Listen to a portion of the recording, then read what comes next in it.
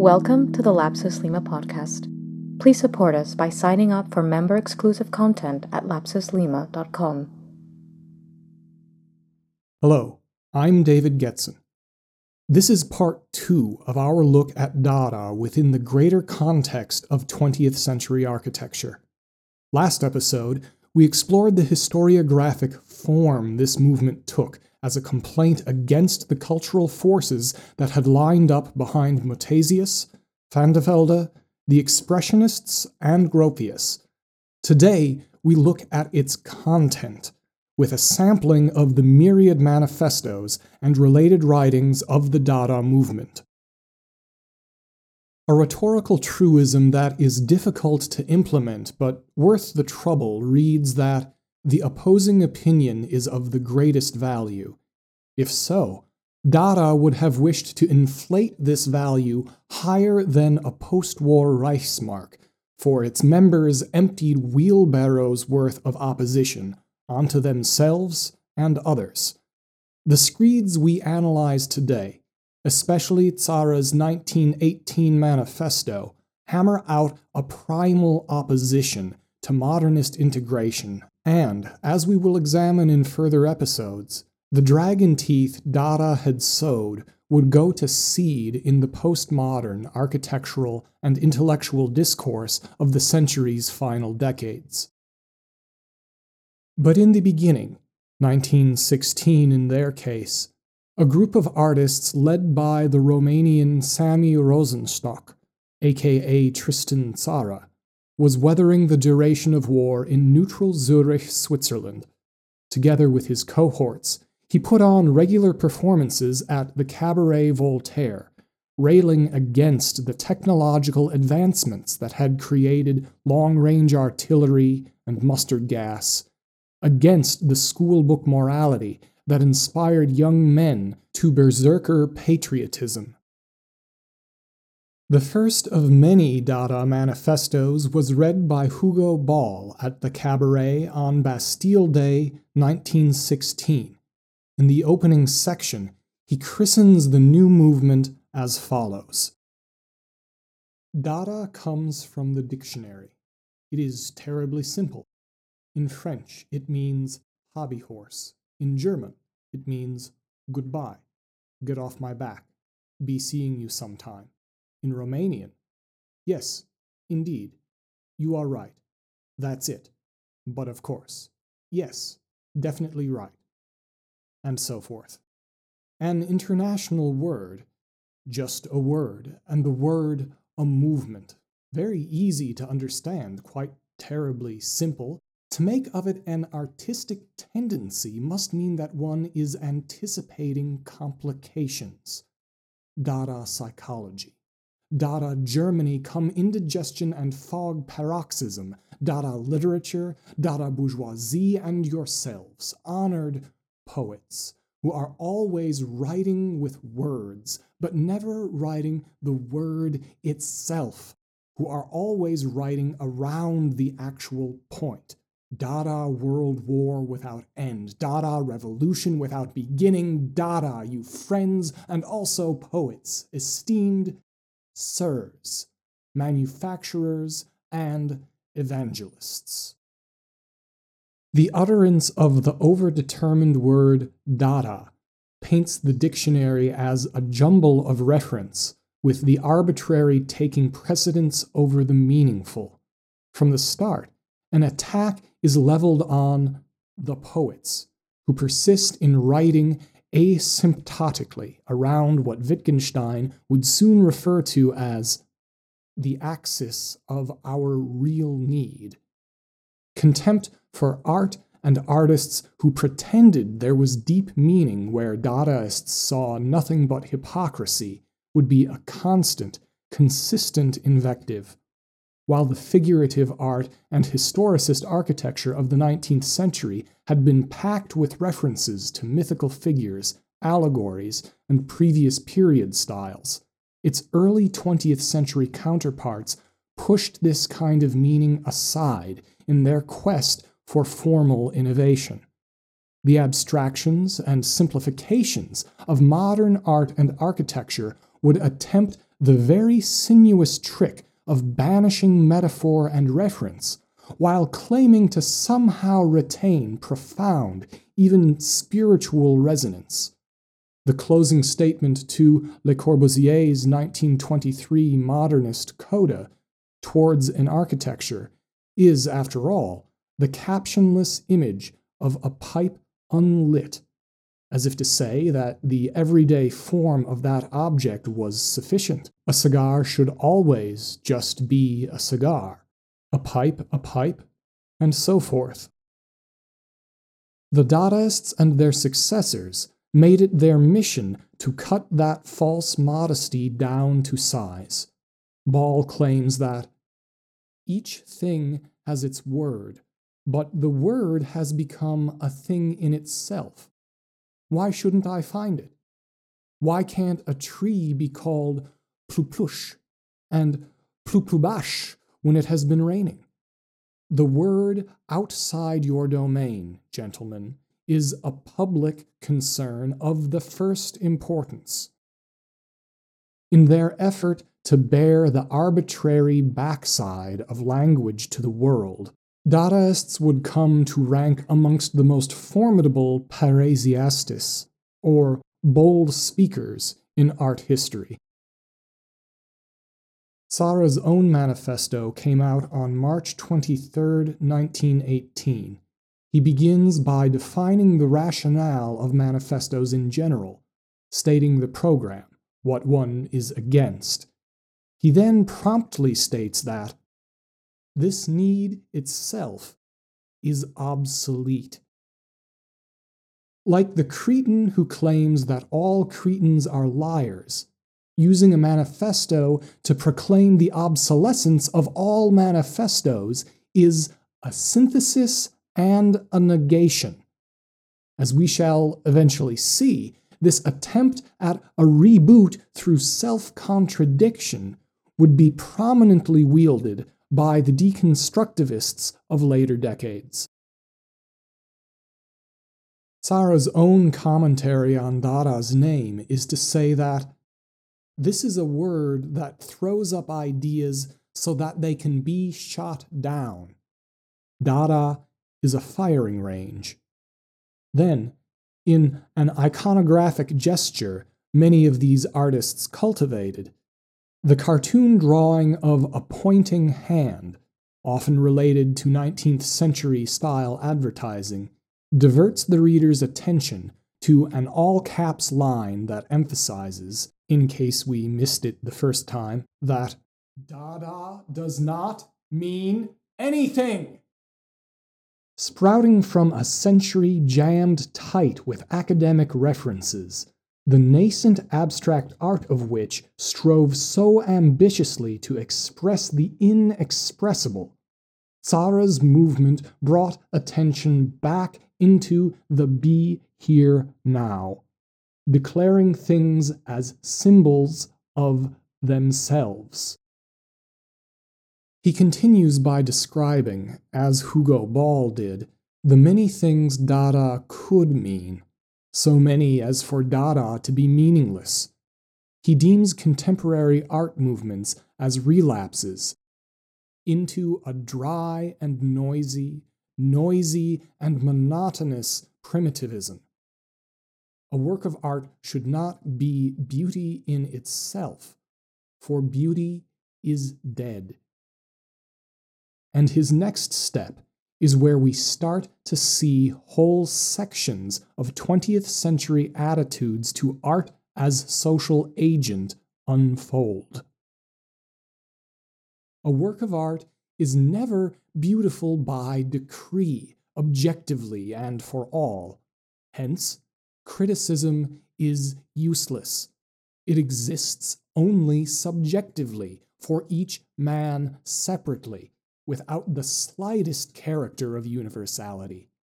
Does anyone think he has found a psychic base common to all mankind? As we know, the maiden science of psychoanalysis had been trying to do just that. Freud had sex as common locus, and Jung would develop a theory of species-specific collective unconscious.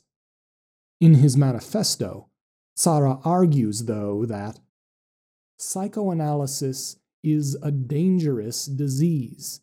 It puts to sleep the anti-objective impulses of man and systematizes the bourgeoisie. He ridicules attempts to apply reason to actions. Some people think they can explain rationally by thought what they think, but that is extremely relative. The dialectic is an amusing mechanism which guides us, in a banal kind of way, to the opinions we had in the first place. There is no ultimate truth. This asserts not just the inaccessibility, but the complete denial of ultimate truth. Objectivity is amputated from the realm of art. Dowager beauty is deposed. This pointed attack on truth, objectivity, and beauty formed the anti-foundational foundation of many 20th century beliefs, from the deconstruction of Jacques Derrida to the colliding cubes of Peter Eisenman. We saw last week how Zara forced a sharp and qualitative clinamen between Dada and the art movements that had come before, around, and sometimes even after it, declaring it to be a protest rather than a mere technical refinement. The 1918 manifesto sums it up succinctly. Cézanne painted a cup 20 centimeters below eye level. The Cubists represented it from above and in multiple perspectives simultaneously. The Futurists would see that same cup in motion as a series of images with added force lines.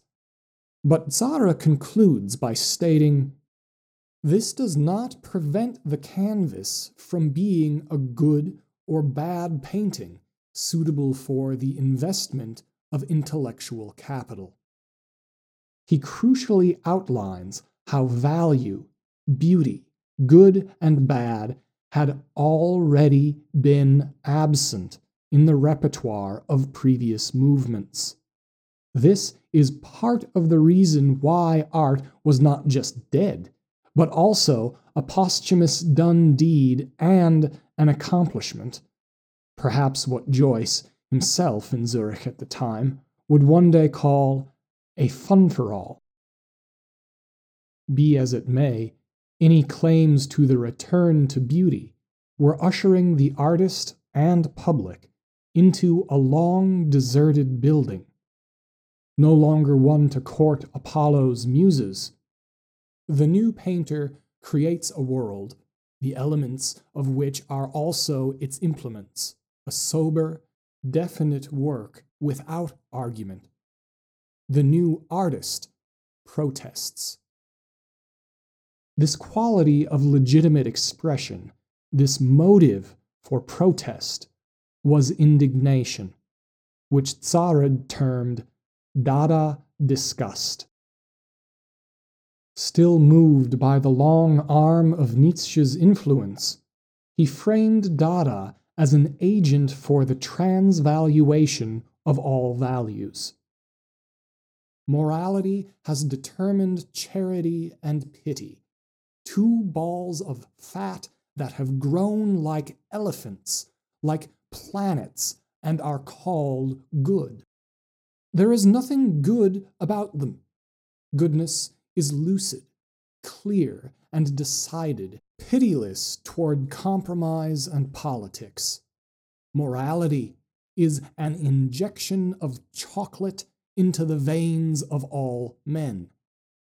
It was understood that pity is a sentiment like diarrhea in relation to the disgust that destroys health, a foul attempt by carrion corpses to compromise the sun.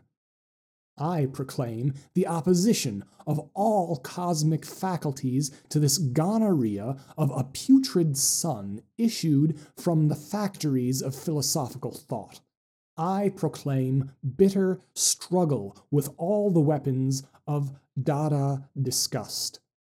He ends the manifesto proclaiming, "Freedom, Dada, Dada, Dada," a roaring of tense colors and interlacing of opposites and of all contradictions, grotesques, inconsistencies. Life. After the war, Zurich no longer held exclusive claim to the centripetal forces of exile. Several cities developed their own Dada spin-offs. Our friend Darren Anderson at Honorapolis recently retweeted an image of a New York Evening Journal headline from January 29, 1921. The article in question, by a Ms. Marjorie Rex, began by saying, "Dada will get you if you don't watch out. It is on the way here. Paris has capitulated to new literary movement. London laughs, but will probably be next victim, and New York's surrender is just a matter of time." An image of Duchamp's nude descending a staircase was presented next to a poem by future surrealist Louis Aragon, which it was promised would tantalize the reader with hell-said things. But this was a diluted Dada that was better able to commingle and partake in social occasions, like the New York Armory Show. Some years earlier in Berlin, Haussmann had formed that city's Dada chapter, which bore the markings of its founder's own exceptional ferocity. In its second issue of the pamphlet Der Dada in 1919, he published a reply to the critics of his disorganization, which read like this: "Who is the German Philistine that he should be upset by Dadaism?